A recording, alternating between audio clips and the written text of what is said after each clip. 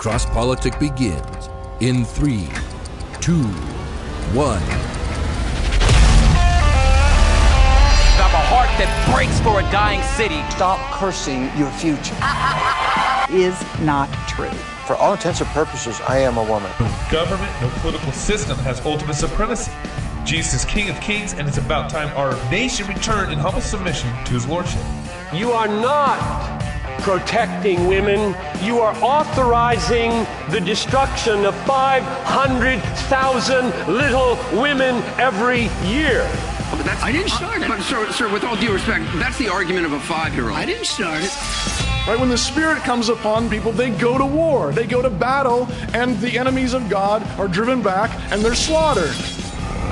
You are listening to Cross Politic with Gabe Wrench, the Water Boy, Pastor Toby Sumter, and the Chocolate Knox. Hello, y'all. Welcome to Cross Politic. Thank you for joining us. We have a guy who wrote a book coming on the show, Money, Greed, and God. Jay Richards coming on. Ooh, it's good. Yeah, he's on. He was so good. We had him on for an interview, and then he stayed with us for our last segment. Yeah, you can't. Two segments. Yeah. It's a one twofer. host, one guest. It's a twofer. Yeah, and really good. So hang around for that. We also want to remind you guys to make sure you send us a memo. Do you like Cross Politic? Yep. Send us a memo. At what's the email address? Memo@crosspolitic.com. Remember. You got it. Way to go. Nailed it. Yep. And also you can you can share us. Share us. Facebook, Twitter, Facebook. And if there's somebody that you want us to interview, you think, Cross Politic needs to talk to, tag them. Yep. Tag them on Facebook or tag them on Twitter. Yep. And tag us. Tag Cross Politic. Yes. And put us in touch. Yeah, say, hey, Trump, you should be on Cross Politic. That's what you do, and you tag him. I want Bernie Sanders. I want Sanders. Go to Bernie Sanders. I want all our Cross Politicers to go to Bernie Sanders' Twitter page and say, oh, Bernie Sanders. You've got to be on Cross Politic. We would love to hear you on Cross Politic. Let's do it. With him and Jay Richards. Yes. That would be great. That's the best way to introduce people right now. Yeah, but if you read an awesome book and you want to share it with us, be like, hey, I'd love for you guys to talk about this book, talk to this author, tag us and tag them, and we want to do this. Oh, can I say one more thing? I went to iTunes just the other day, and I went on there. I was just kind of like setting up my other phone. I actually have 3 accounts. I don't know about you guys. I have 3 accounts that pull directly from iTunes, so that we can kind of have a few. Hey, I'm at least 3 of our 5 listeners. You're increasing our downloads. I'm boosting a little bit. Yeah. But I went on there and I saw that people were leaving comments, and boy, what nice comments people were leaving. Wow. And what a blessing it was to see that what we do here is actually encouraging the body of Christ. And not only that, but other people have found us because when you leave a comment on iTunes, it actually makes the show valuable, and iTunes pushes it up in the list of shows to listen to. Whoa. And so go to iTunes, leave a comment there. I don't care. I mean, I'm not going to tell you what to say. If you don't like it, you don't like it. Just say, I don't like the show and no one should listen to the show. Leave 5 stars. I love the Chocolate Knox. Leave 5 stars, right? You can say whatever you want. Just leave 5 stars. That's all I'm going to tell you to do. Be like, Gabe, why you got to be wearing overalls all the time? Again, he did it it's twice overall now. Friday. It's No, there's no such thing. I'm turning Friday into overall Friday. There's Taco Tuesdays, but there's no such thing as overall Friday. Yes. Look, go on iTunes, Bibs leave a Friday. comment. Leave a comment on Gabe's bibs. I'll take a picture for you and put it on the. Hey, I like it when people have been sharing the merchandise they've been getting. That's the great. T-shirts That's cool. and the coffee and stuff, taking pictures. What's this one guy? He did like a wood. Do you see the sign? The wood Yes. thing. That was amazing. What is that? Fight, Laugh, Feast. Him and his wife did it, and apparently they made another one. And they said they were going to bring it when they come for Grace Agenda Conference. Oh yeah, in I'm the hanging spring. over the studio somewhere. Man. So they made 2. That's love. Yeah, and I just want to point that out. That's love. It is. I'm saying it live on the radio, so hopefully it's true. But he's going to bring it? I hope so. They put it over their dining room table, right? Yeah. Right. Is that what I Fight, thought? Laugh, Feast, yeah. It's what it looked like in the picture. That's but, awesome. And the artwork looked beautiful. Yeah. So did you see my Christmas artwork? no. Yeah, you did. No, I drew the little cross and flag and cross politic, and I posted that on Facebook Christmas Day. I thought your kids did that. I know. That's about as good as I can do. Oh. That's my point. I clicked that the little arrow in the corner that says I don't want to see posts from this person. Yeah, I actually hit the one that said report. Is there a text message that you guys do on there? This is offensive. This is offensive. This is offensive. All Gabriel's tweets are offensive. Yeah. But no, we really appreciate you guys for listening to us, and just anything that you do when you share it and you like it. Yeah, it really helps the show grow, and so we appreciate that. Yeah. So don't stop. Yeah. Or if there are people in your life who you think, man, they need some coffee. They need some cross-politic love. Yeah. There you go. I mean, share it with them. Yeah. Send it to them. Sign them up on our website. So one last point before we get into news. Get into our news segment. We're getting about 10,000 downloads a month. We're probably averaging about that. What? So thank you guys. Yeah, super amazing. We've been going after this for 3 months. Who you paying? We've been going at it for 3 months. Well, it's what our data says. Well, I'm 3 of the 10,000. So thank you, everyone. And one of the ways you can help share us too is join in your groups on Facebook. Share one of our shows that's maybe relevant to that discussion. Yes. I've been doing that. I've joined some pro-life groups recently where they got maybe 10,000, 15,000 members. What happened? I did. One of these. So I joined this last week. I joined a couple pro-life groups on Facebook because we had a couple pro-life shows that I wanted to share with those audiences. King and Alveda King, and then the last End Abortion Now with Mark Spitman. An apology already. Yeah. And so I went and joined some pro-life groups, and one of the pro-life groups I ended up joining was pro-life versus pro-choice. And I didn't quite read through it. I posted my show on there, our shows on there, and then I just got in this big debate, like wham, immediately, like within 5 minutes, people are commenting on it. Dropped a grenade in there. Didn't know what I did, and so 300 comments later, I just can't even follow it anymore. Do it again. But yeah, it's great interaction. Pro-life versus. I want to go in there. I think it's pro-choice versus pro-life, or pro-life versus pro-choice. But yeah, send that group to me. I want to jump in there. Yeah, it's stir it up. It's a lot of fun. So drop these. Yeah, you can share these shows with various groups. Yeah. As long make sure the topic's relevant, of course, but we want to be a blessing as far and wide as we can. So let's get to some news, of course. I'm actually excited for news today. What's going on? Good. I got some good articles. This is actually when you guys get to our interview with Jay, this came up just briefly, but liberal churches are dying in the U.S. So WAPO has this article about liberal churches are not growing and conservative churches are thriving. Wow. And which is interesting because that's why Jay basically left. Our interview was with Jay Richards, who's a Catholic now, but before that he was PCUSA, right? Liberal Presbyterian denomination and everything.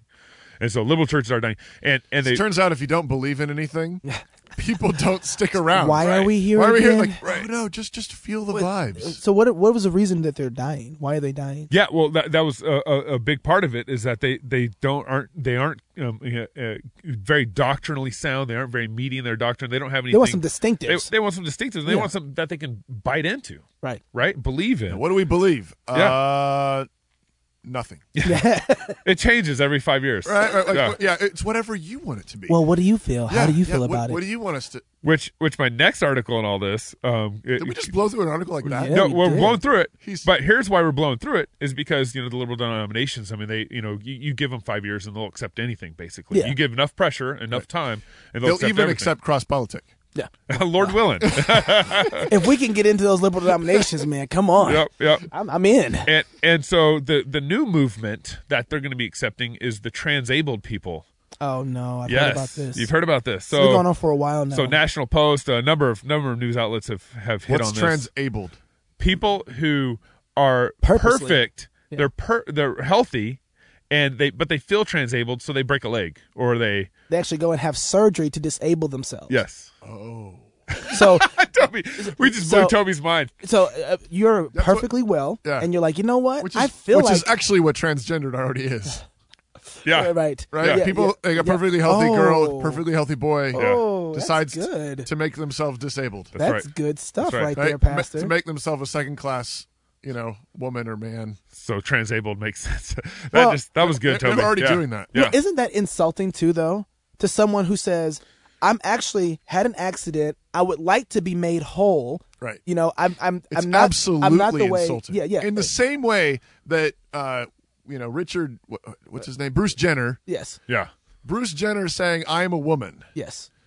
And gets an ESPY award. That is insult. That's absolutely to every woman made in the image of God. On the front of Cosmopolitan. Absolutely not. Every woman should be absolutely offended.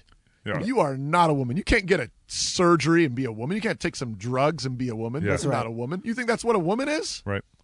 How reductionistic is that? Woo! Yeah. And I think this kind of plays into... How do you really feel, Pastor? Wait. Okay, keep going. And it's the same thing with the disabilities. Yeah, that's right. Right? You are insulting every person that was born Yeah. without the ability to see or hear, or born without, with the disease, or born without an arm or a leg. Yep. Yeah. You are insulting them. That's right. Their hopes and dreams and goals are to be healed and whole one day. Yeah. In the resurrection. Yeah. Amen. And you did what? Yeah. Yeah. And it's marring the image of God. Imago Dei, you're made in the image of God, and what you're saying is, I don't like the way God made me. Right. God, you made a mistake. Yeah. Both of those situations are saying that. Yeah. God, you made a mistake, and I don't like it, and I'm going to try and fix it. And it never goes well. I think flush this out with me too. I think this also is, we got Vodi Bakken coming out here. Who? In a couple of weeks. Pastor Vodi Bakken. Who? Oh yeah, coming out. Doctor, you mean? And he's going to do a big event for a bunch of events for us. And one of the events he's going to do is why gay is not the new black at University of Idaho. Right. Which is kind of the Thursday same night, January 26th, 7:30, University of Idaho. Sub ballroom. Yes. But why gay is not the new black? The reason why we're doing this topic is kind of the same principle that we're talking about. Right. Right? Is here we have this sexual My homosexuality movement. Is the same thing as your blackness. Yeah. Yeah. No. That which should be offensive. Exactly. Right? Yeah. Every person, LGBTQRXYZ, who's claiming to be in the same situation. Yep. Right? Yep. As Southern slavery. As Africans that were enslaved, yeah. sold and bought and I'm just going to sit here and listen while you preach. Go ahead. That is an insult. Yes, sir. It's an absolute insult. Yeah. Right? Yeah. But part of it is that the movements that we've had haven't been, especially when it comes to that, haven't been solidly rooted in the gospel. This is why Christians, when we see something happening, look, Christian, don't turn your eye to social things. When you see something happening in the world, in the community, maybe it's not happening in our local community, but when you see stuff like Black Lives Matter, a lot of people aren't connected to that because they're not really in that environment, that community. Right. But don't be silent about what the Bible says about that. Right. Don't be silent about engaging it with the scripture, right? So even though you yourself might not be engaging that in your life, speak into it biblically, because what happens is, just like the civil rights movement, sometimes people will be engaged with it in a social mindset. Well, everybody should be treated fair. Everybody. And what does God say? Right. The problem is sentimentalism. Yes. Has been driving our culture for the last 150 years. Right. I noticed this. Even I wrote an essay a number of years ago on Uncle Tom's Cabin by Harriet Beecher Stowe. Even there, it's a mix. It's a mix. In places, she's appealing to God's word. In places, she's appealing to human reason. That's right. But a lot of it, she's still appealing to human sentiment. Sentiment. What do you mean by that? And the problem is now I don't have any problem with the sentiment. So the idea is, if somebody who's being literally mistreated, treated unjustly, you ought to feel compassion. Something happens. Right. Yeah. But when that feeling bad supplants the word of God, and what is just and unjust, and now your standard has become, this makes me feel bad. Yeah. Well, now, if an LGBTQ person feels like they're being mistreated, and you feel bad for them. Yep. This is what happened with the whole homosexuality thing.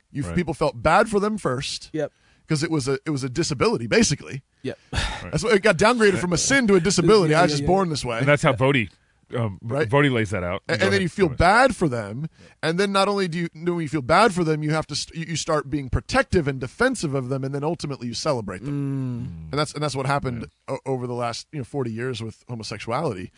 Right. But that happens when your grounding, your standard, is your sentiment. Yeah. Your feeling. This makes me feel bad. Yep. But that's actually initially irrelevant. Yeah. Yeah. Because some things make you feel bad that are good for you. Yeah. Right? Yeah. My kids say, peas make me feel bad. Yeah.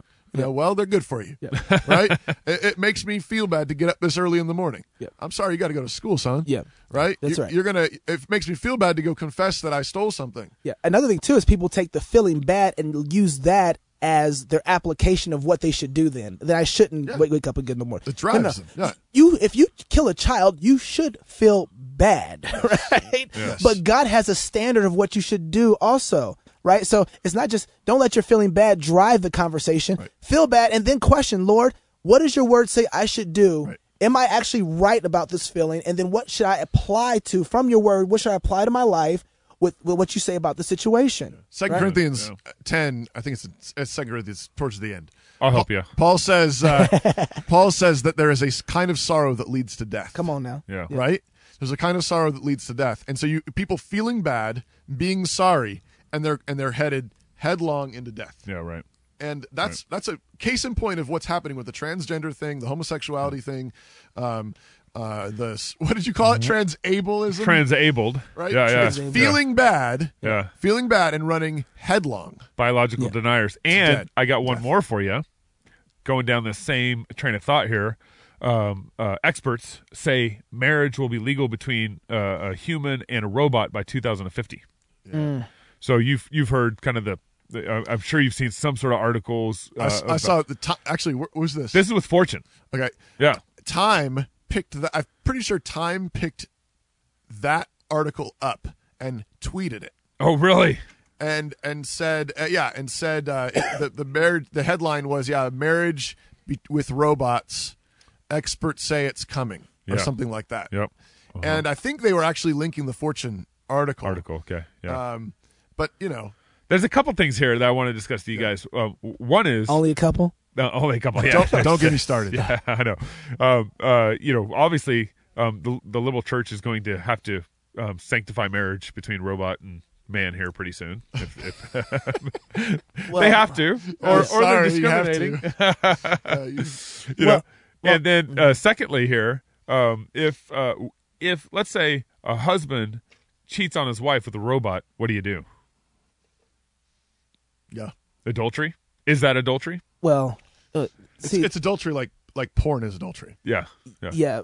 One of the things that... And he's got a robot problem. This changes my whole tone and Gabe. This changes... there's so much to work with. Yeah, Go ahead. This changes my whole tone and attitude because for me, when I look at this is where I say the church has given something God has given them and they've given it over to the state. This is not the realm of the state. Marriage is not the realm of the state. Not to define it. It's the realm of the church. Right. No, but the church, if someone is breaking a law, then the government says, okay, so adultery, those kind of things I think can some way in an ideal society reach up to state issues, Absolutely. Right? Yep. But it's also... I'm sorry, I'm interrupting. No, go ahead. It's also the state's interest because it is the state's responsibility to protect things like property and inheritance. I agree. Right. Absolutely. There's things like that. But the state doesn't sanctify. They don't bless the marriage. Sure. That's ultimately what I'm going after, right? Right. And what we've done is the state blesses the marriage, and so they're over. So now they can define whether or not a man can marry a car. They can define whether or not they can marry another man. Right. But ultimately, this is. I mean, we can say the same thing in one sense about it's not the church. The church doesn't get to decide what a marriage is either. God gets to decide what a marriage is. That's right. And it's created. It's a creation ordinance. But yes, and that the state and the church are required by God to submit to God in. Yes, yeah. But have different roles to play. But the state is the one blessing the marriage. Now. Yeah, right now. Yeah. Because the state thinks it's God. Well, let me add one more angle to this and all this. There's another angle. Well, not really. I mean, just in this discussion, it's like people crave for authenticity, right? They want authentic relationships. They want authentic, So try a robot. Right. So try a robot. And we've sitting here for all these years, all the damage that we've brought into marriage, that we've brought into sex, and then now... Yeah. Where are we at? And here's the other thing: is this will run us right into Jay Richards. Is that recognize here that all of this immorality, this insanity, this sexual anarchy that we're dealing with is economic suicide. Oh, absolutely! It's economic suicide because the family is one of the central economic building blocks of culture. And I don't mean that just in terms of crass money. I mean an economy literally is a household management, right? Yeah. It's the way a household is managed and run. And it's marriage and the raising of children. That's where God designed fruitfulness. That's right. To begin. Education about his world, yes. How to manage his world comes from the family. About being honest, about confessing sin, about forgiveness, about personal private property, about these things. That's right. And when you blow that apart, what you're blowing apart is the culture. You're blowing apart society, and you're blowing up. And why are there so many people who are poor? Yeah. Because you keep blowing up families, and you're blowing up God's covenant blessing. Right? And now kids are growing up, without an intact family, without loving father and mother, and now are they able to jump into the workforce right away? Are they able to work hard and serve and give? No, they got scars, and they're afraid, and they're they're running. Right. And we wonder. We did a. I'll stop there. Okay. When we come back, Money, Greed, and God, the author Jay Richards is with us, and you don't want to miss this. Next on Cross Politic.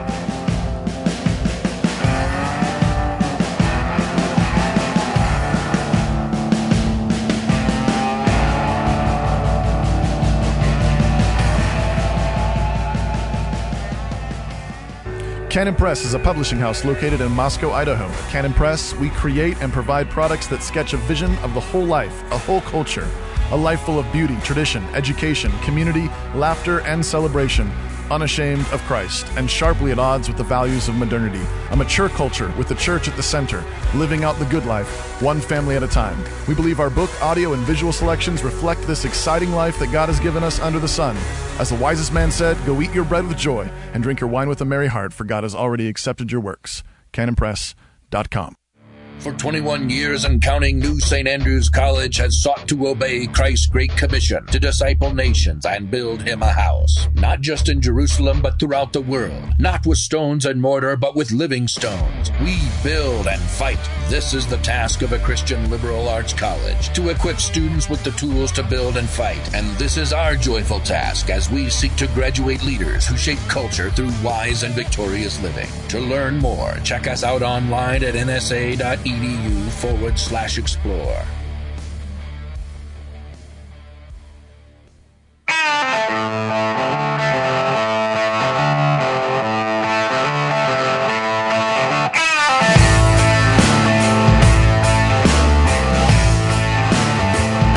Welcome back to Cross Politic. With us today, we're really grateful to have Jay Richards. He has held leadership positions at the Discovery Institute, Acton Institute for the Study of Religion and Liberty, and is currently a visiting fellow at the Heritage Foundation. He's the executive producer of 2 documentaries, The Call of the Entrepreneur, which is on PBS and Fox Business News, and The Birth of Freedom, released in 2009, I believe. Richards has also been featured in the New York Times, the Washington Post, and has appeared on Larry King Live. Whoa, oh, wow. Richard. He also lectured on economic myths to members of the U.S. Congress. I wonder how that went. I'm wondering how we get such a great guest on this show. Are we paying these people? What are we doing? Jay responded to my email. That was a mistake. First of all, that was a mistake. So welcome to the show. Oh, wow, yes. Thanks. It's great to be with you. And we're talking to you are you in D.C.? I am in D.C., actually. How's the weather there today? And actually, we got just a dusting of snow, which, of course, led to mass pandemonium. Shut down. Which we want more snow in D.C., don't we? My family moved from Alaska to Maryland when I was 14. And I remember us showing up to school several times when there had been dustings of just a dusting and school had gotten canceled. Yep. And my family we just couldn't figure this out because in Alaska, school never gets canceled for anything. Yeah. No, of course. No, but nobody quite knows what to do down here. So yeah, sure. you have major emergencies if even there's a rumor of snow. Yeah, seriously. Yeah, there's the right. Bread and milk runs. So we particularly want to talk to you about your book, Money, Greed, and God. And the subtitle is Why Capitalism is the Solution and Not the Problem, which is a terribly provocative title. Yep. So I want to start by just asking you, can you define for our listeners what is capitalism, and then secondarily, why should we think it's a solution?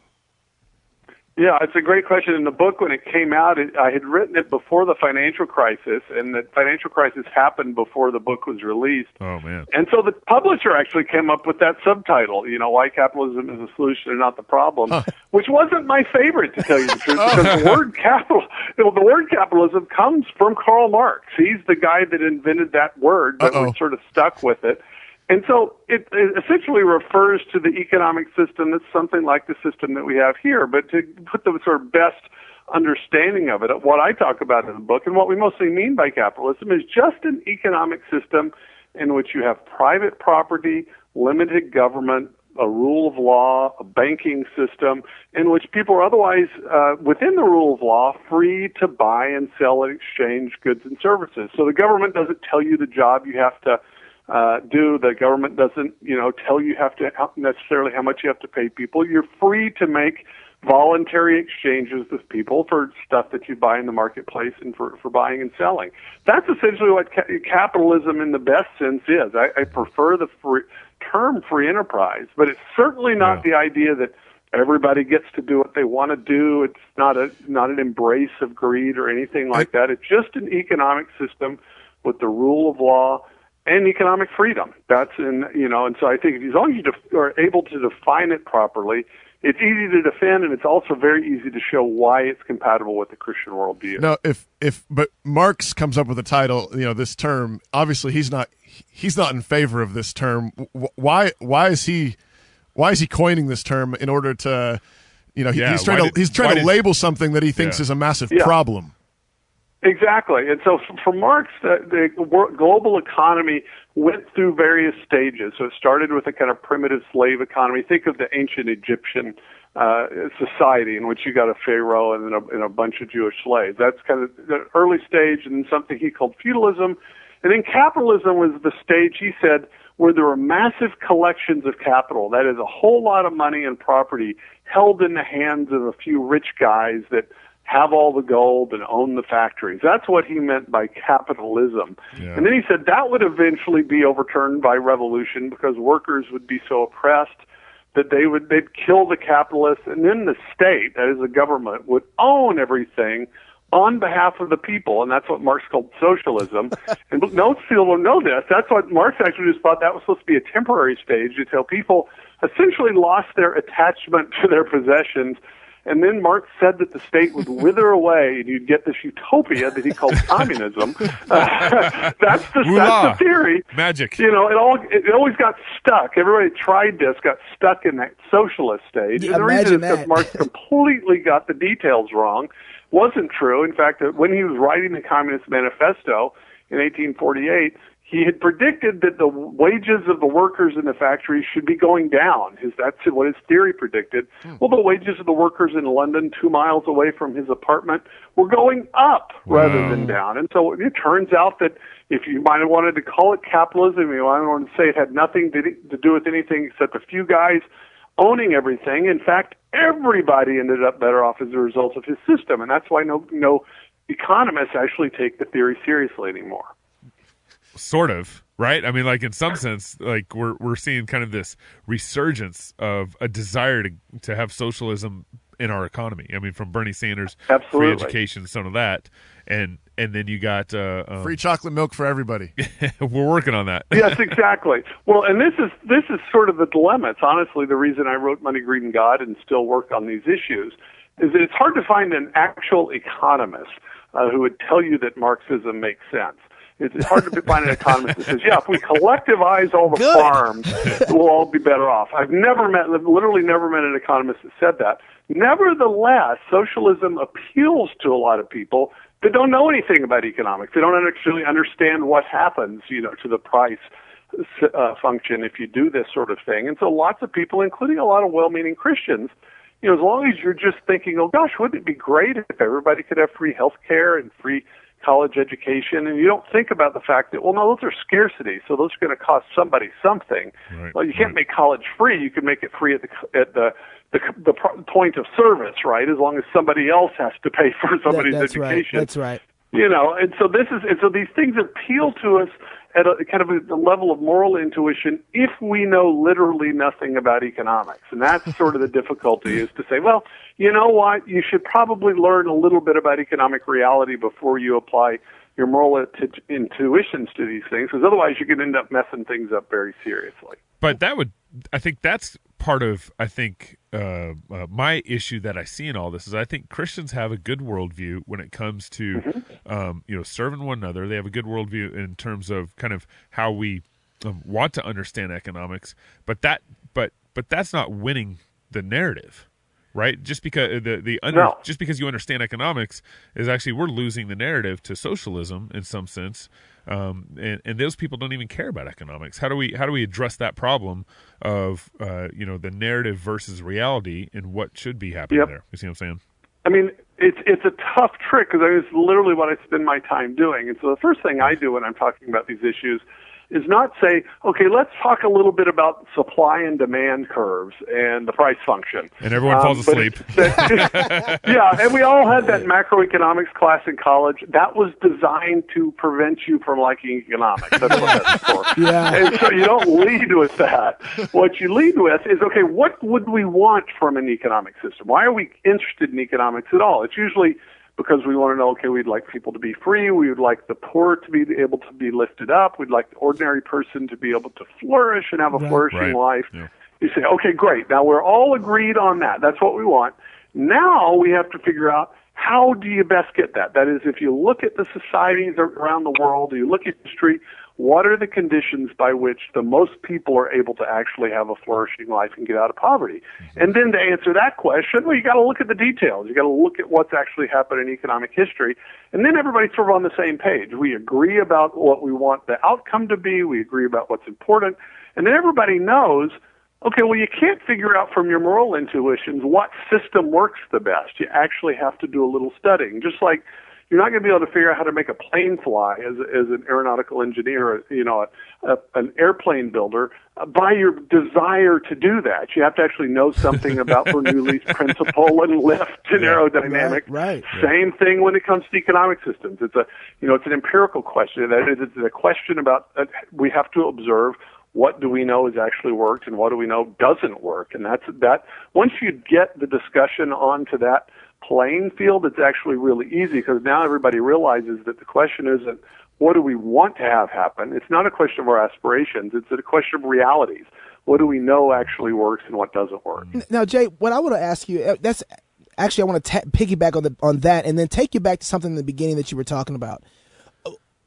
According to what standard, right? Like, why do we want people to have a good life? And then, and who gets to decide what freedom is? Because someone on the other side of the scale will say, well, you talk about freedom. Freedom is everybody having what you have. Right? Yeah. Right? Right, that's right. So what's your presupposition when you start talking about freedom and liberty? Where are you getting those ideas from that you're drawing from to come up with your conclusion of capitalism?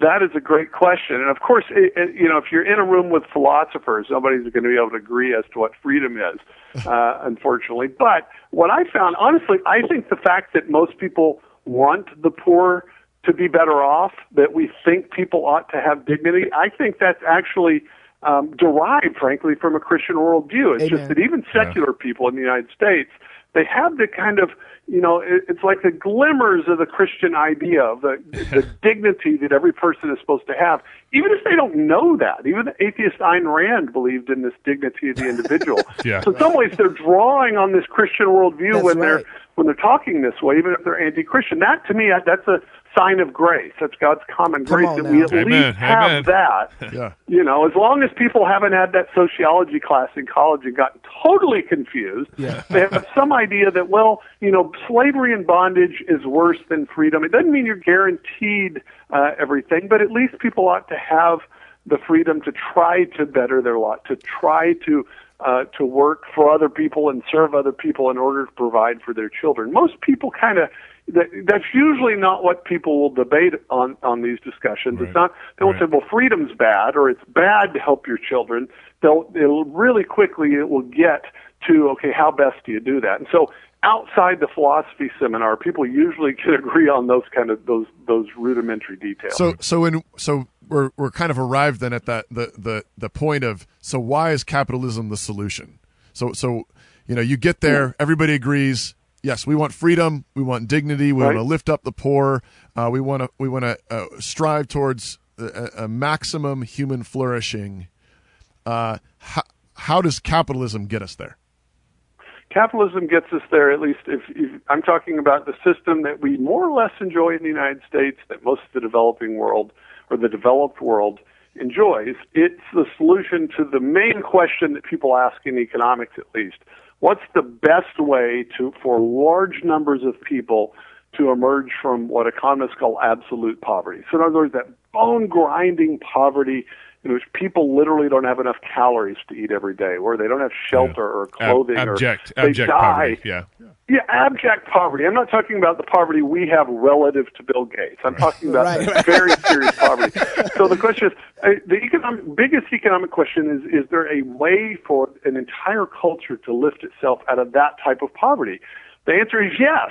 There wasn't an answer to that question 1,000 years ago, but now we know that societies that have certain properties in common, their people, at least over time, work themselves out of absolute poverty. There'll still be relative poverty. There always will be, but we actually know a pathway up the mountain, if you want to think of it that way. And so that's it's only systems that have private property, rule of law, detailed property, entitling rights, and economic freedom that actually achieve that. And so if that's the question you want, capitalism is your answer.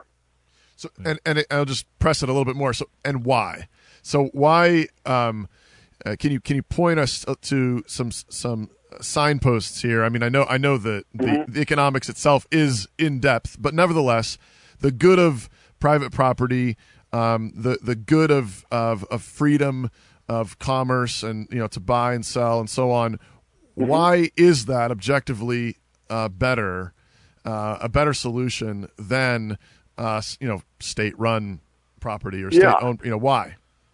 As you said, there's several kind of complicated economic answers. One is that kind of economy best allows us to figure out the economic value of things, best allows us to figure out what the correct price ought to be. But a kind of simpler way of saying it would be the answer that Adam Smith did in 1776. He said that the market, what we're calling capitalism, it allows us to align our legitimate self-interest in ways that will help our fellow human beings. So in other words, the butcher, the brewer, the baker, as Smith said, they don't have to be visualizing world peace or thinking about their neighbor.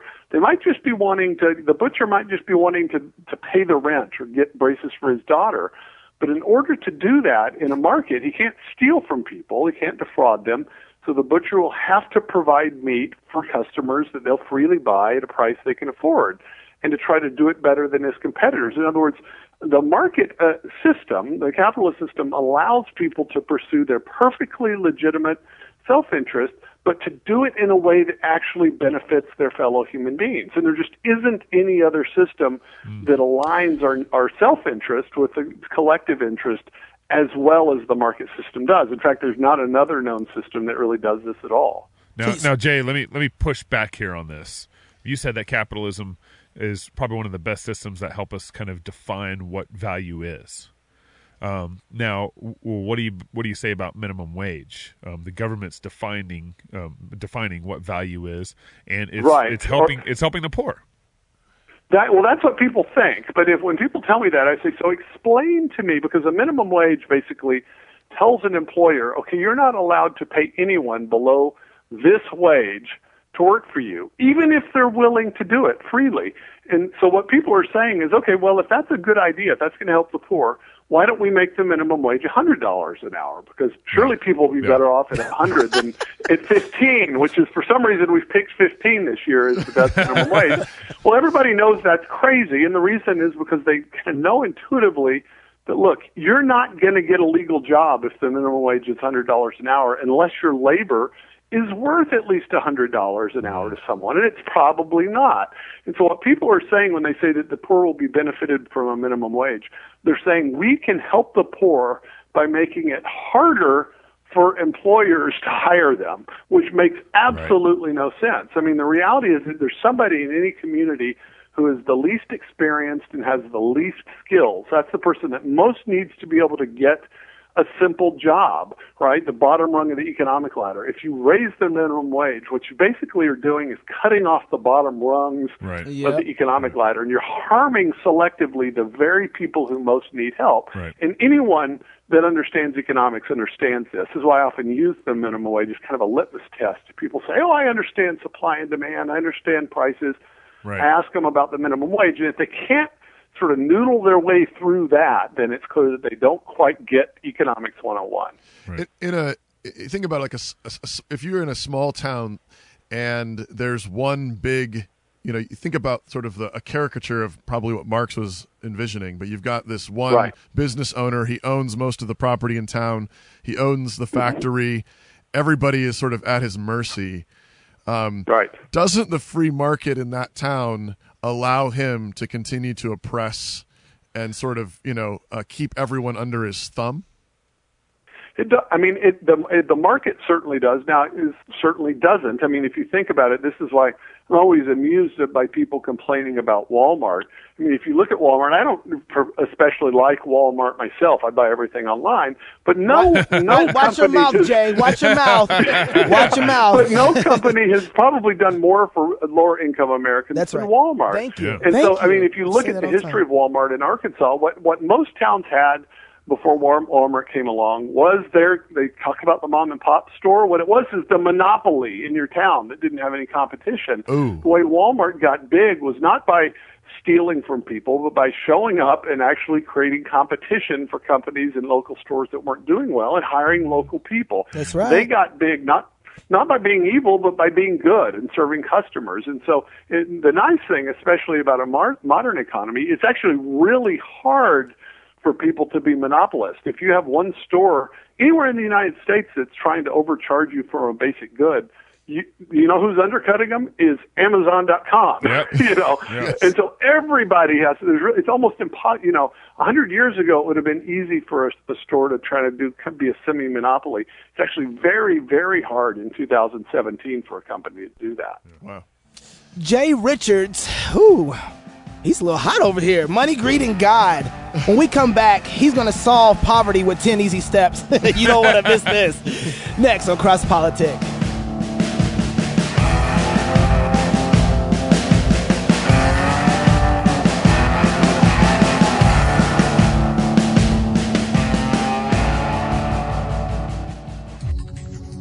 This is Cy Timbergenke with Answer Anyone Apologetics. Somebody comes up to you and says, I don't believe in God. And what do? We give them evidence. Look at the complexity of the eye. Look at this paper fragment. Look at these rock layers. And you've studied your rock layers. You wipe the floor with them. What's he going to do? He's going to go home and Google rock layers.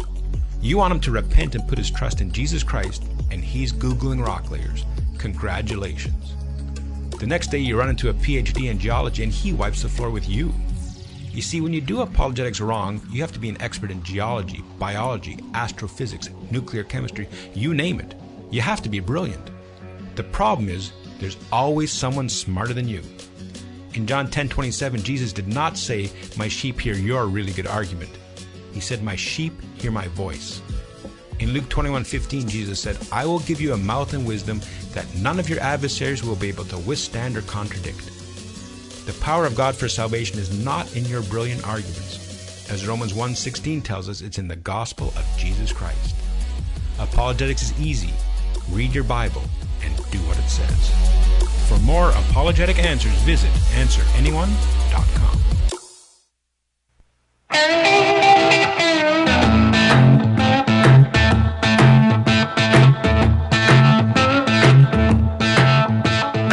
Welcome back to Cross Politic. Hope you limbered up a little bit, did some stretches, ran around the car a few times at the stoplight. We're back here with Jay Richards, who has kindly informed us that I completely botched his bio. And so actually he found out our secret of how of the back the dust jacket on the back of the book. Bio, yeah. But no, no, Jay. So fill us in. You were just filling us in, but you're at Catholic University. Just maybe that's right. Fill it out. I'm a professor. Yeah, I'm a professor at the Bush School at Catholic University of America here in Washington D.C. I am still affiliated with the Discovery Institute. I'm also the executive editor of The Stream, which is a conservative and Christian news and commentary site at stream.org. And yeah, you got my bio off the dust jacket. That's better than I've had before. Some people introduced me using my Wikipedia entry, which I have no control over that. That's totally wrong. Yeah. So we don't lower ourselves to the Wikipedia. We have a standard over here. We do have stop standards. somewhere. Now, Jay, earlier when we were getting set up, you mentioned you have a daughter.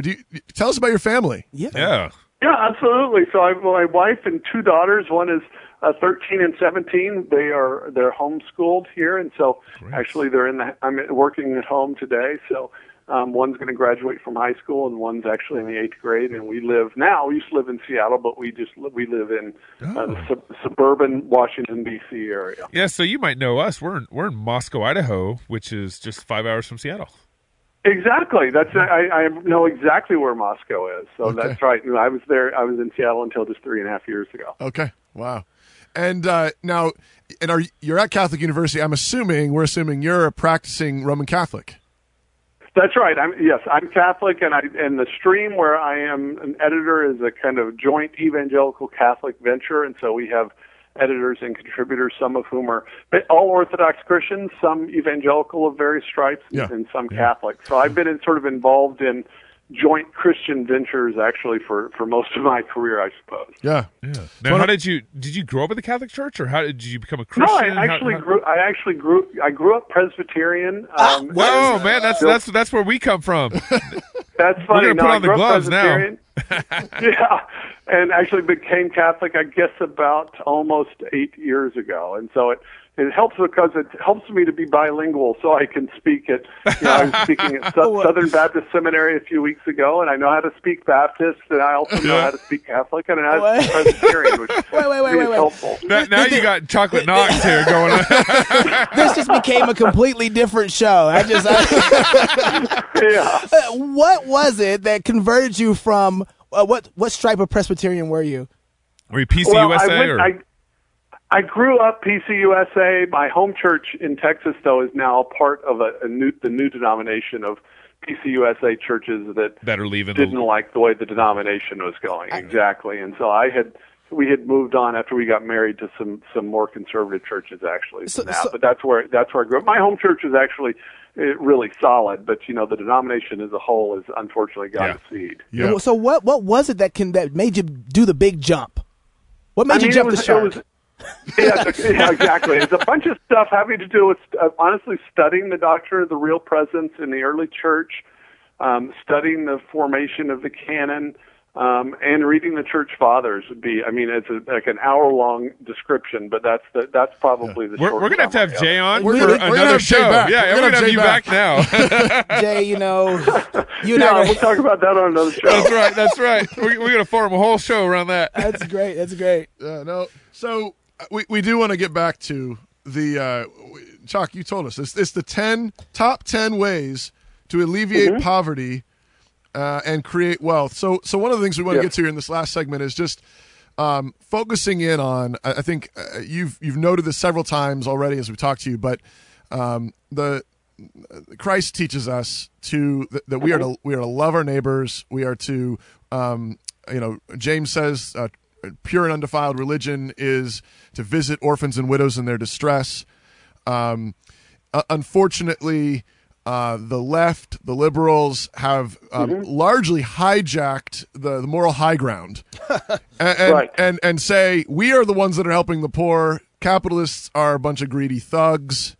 And at the same time, if we're the followers of Christ, if we're Christians, and if we are to lay our lives down and see the world around us loved, clothed, fed, sheltered, in the name of Jesus, then we're the ones that are supposed to be out at the front of this.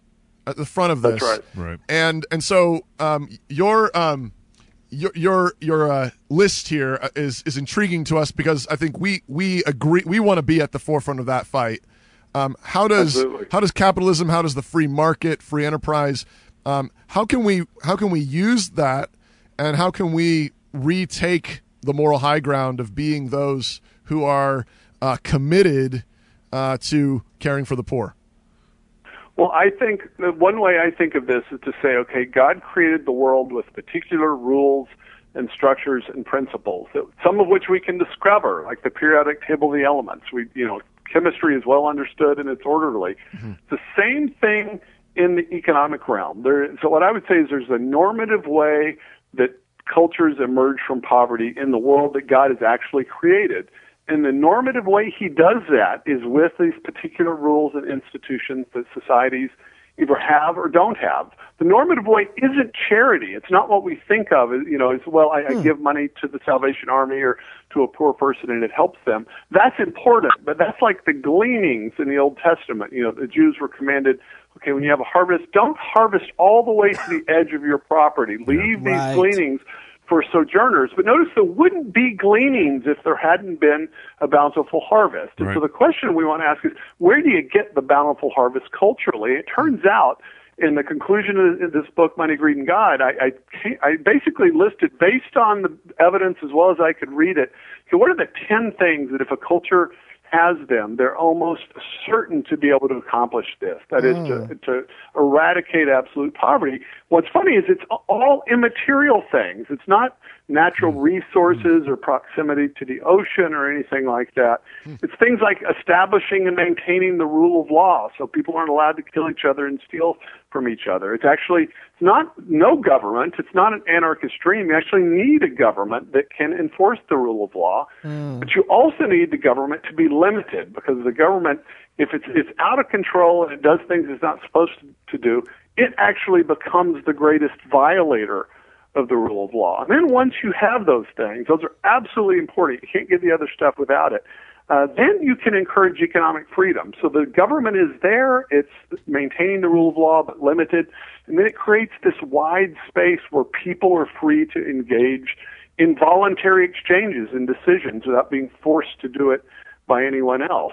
What economists are just more recently now starting to realize, though, is that you don't need just those legal and political and economic things, but you also need a lot of cultural and I would say specifically religious things like stable families and civil society and cultural institutions. In fact, if you think about it, most of what we learn and most of what we need to learn, we don't learn from the government. We don't even learn in the economy. Right. We learn in the small society of a family. And if a child has that, he gets most of what he needs to get on in the world. And if he doesn't have it, unfortunately, in many cases, he doesn't get that. And so there are actually a whole group of economists called the New Institutional Economists focusing on the role of families and institutions actually in prosperous economies. Imagine that. Who would have thought? Who would have thought? Yeah. Yeah, who would have thought it? That's a novel idea. Yeah. It took the economics profession about 100 years to get around to it, though. And then the stuff that I focus on that's a little less well understood and recognized is the role that cultural beliefs play. So that if people have the right kind of metaphysical beliefs, if they think the world is rational, if it's created by a single rational God, that's actually much more conducive to a prosperous economy than, say, imagine a culture in which everybody thinks, well, there are all these nature gods running around and you have to appease them with little sacrifices and voodoo dolls, and you don't know what's going to happen from one day to the next. You don't believe in a rational order, right? That's actually very bad for an economy to have a culture that's like that. And that's why it's ironic, but as quickly as our culture is trying to shed Christianity, we still benefit from that basic heritage, this kind of basic assumption that even atheists have, that the natural world is ordered. Well, and then, you get that. You also have to have some understanding of economics. I mean, if you think that the only way you can get rich is by making somebody poor, then you're going to probably not get the way this thing works. And so it does help. This is where I spend all my time, is trying to help people connect a good understanding of economics with a Christian worldview. You know, that picture, though, of the sort of polytheistic, gods and demons and fairies under every rock and tree. I mean, the modern version of that, though, that the world is random, is evolution. That's right. I mean, this is the sort of irony, is that that secularists hold both of these ideas in their heads. They still have this, they'll talk about natural law. Natural law, that doesn't make any sense if there's not a law. You mean random law.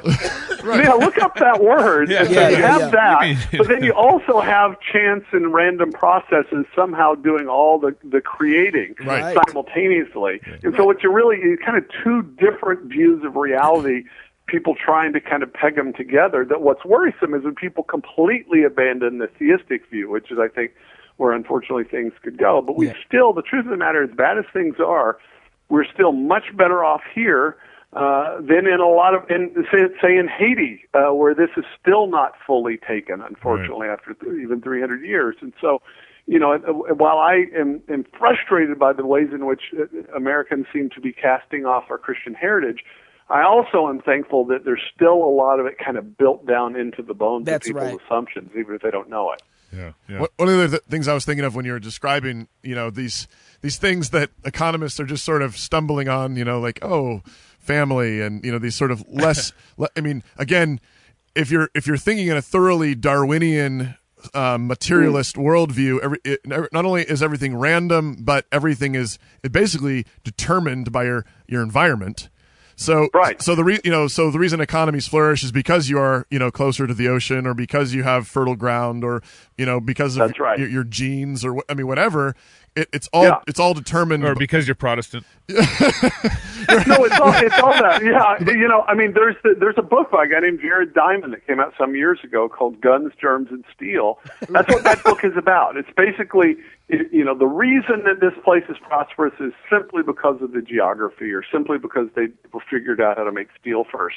Now, of course, those are important things. Sure. But I can give you one example why that's got to be wrong.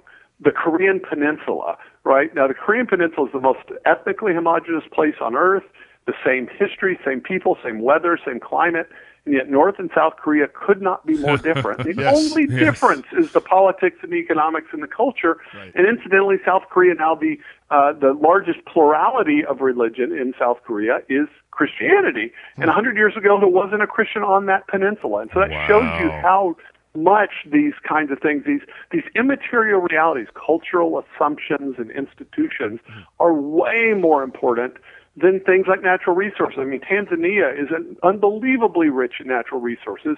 It's dirt poor. Hong Kong, they don't have anything. It's some rocks sticking up out of the ocean, and that people will risk their lives to get there. So that tells you that it's institutions and ideas that really play the most important role in economics.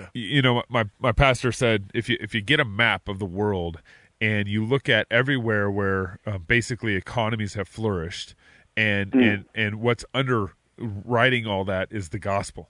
So basically, everywhere the gospel's taken root, what's followed from that is fruit of a thriving economy, and you can almost map it out. Yeah, there's an incredible correlation between essentially the role of Christianity and the role of economic prosperity. I mean, obviously the details are complicated, but there's a great book by Rodney Stark called The Victory of Reason. It's essentially about this, the role that Christianity played. I read that. That's a great book. Not just in religious freedom, but in economic freedom and prosperity, too. Wow. Number 9 of the 10 best ways to alleviate poverty, you say focus on your competitive advantages rather than protecting what used to be your competitive advantage. What do you mean by that? What I mean is that every person, every country, every people group is going to have something that they can do better than others, or that they can at least do the least bad. That's called comparative advantage. And so in other words, if you're in Norway, it makes sense that you don't focus on growing bananas. It makes sense that you say, I think we'll trade bananas with the Nicaraguans, and we'll focus on fish and stuff that we do well. That's the idea of a competitive advantage. In other words, focus on that, and then basic economics, this is what's called Ricardo's law of comparative advantage, is that even if you were a country that could do everything better than everybody else, you are still better off doing the thing that you can do best of all, and allowing other people to do the things that they can do well, and then trading with them. And as a result of that, we all end up better off as a result. That's probably the hardest lesson for people to get. And so we assume that, oh, hey, this is made in China. Somehow we'd be better off if we made it here. Sometimes that's true, but that can't be right, because if that were correct, that would mean we'd all be richer if we just traded with our neighbors here. Wow. I'm on a street in Northern Virginia. If I just traded with these people right here, I'd have a really local economy trading with the 5 houses around me. That's crazy. You'd be a subsistence farmer at best. The reality is that when people can use their God-given talents, and including the things that people just happen to like or the things they're close to, and then we're able to freely trade with each other, everybody ends up better off as a result. This is one of the most firm discoveries of economics. Every economist, left, right, and center knows this, and yet it's still a very hard lesson to get through to people. And this really is, this is it lines up, parallels perfectly with the whole idea of the body of Christ. Absolutely. This is the church. The Church Catholic, is the universal body of Christ. All believers in Jesus across the world, and even beneath that, we affirm just the image of God in all human beings, which means that they're endowed with particular gifts from God, that's right. And those gifts are for the good of the world. And that's exactly it. And when you find what those giftings are, what your calling is before God, you're finding the treasure that He's given you, the talent He's given you to go invest for the good of the world. That's exactly it. And you can see how this is the conclusion of my book, is that when you think, okay, why does this type of economic system work better than any other? It's because it allows us to channel the fact that we're made in the image of God into creative activity in which God creates the world, He creates the sand, and then He leaves it to us to create the fiber optic cables and the computer chip. He gives us, as Thomas Aquinas said, God grants to creatures the dignity of causality. He allows us to be able to participate in this way. And that's so that in many ways, Christian theology, I think, finally ultimately explains why this type of economic system works better than any other, because we understand the truth about man, humanity. It's like J.R.R. Tolkien's idea of sub-creators, even like that whole idea that we exactly, because we're made in the image of the Creator, we are made to create and make things just like He is. Just like He is, and just like He commanded the first man and woman in Genesis 1 to be fruitful and multiply. This has been fantastic conversation, Jay. Yeah. We've really, really enjoyed it. Thank you for your time. We're going to have to set something up, and we're going to have a Protestant Catholic throwdown. I was thinking about it. We want you back, Jay. We want you back. Yeah. This is my pleasure. It's great to be with you all. Jay Richards, author of Money, Greed, and God. I'm sure you can get it at Amazon or a link from our page. You can buy it from there. Support crosspolitic.com. Until next week, love God with all your heart, soul, mind, and strength. Love your neighbor as yourself. Go fight, laugh, and feast. This is Cross Politic.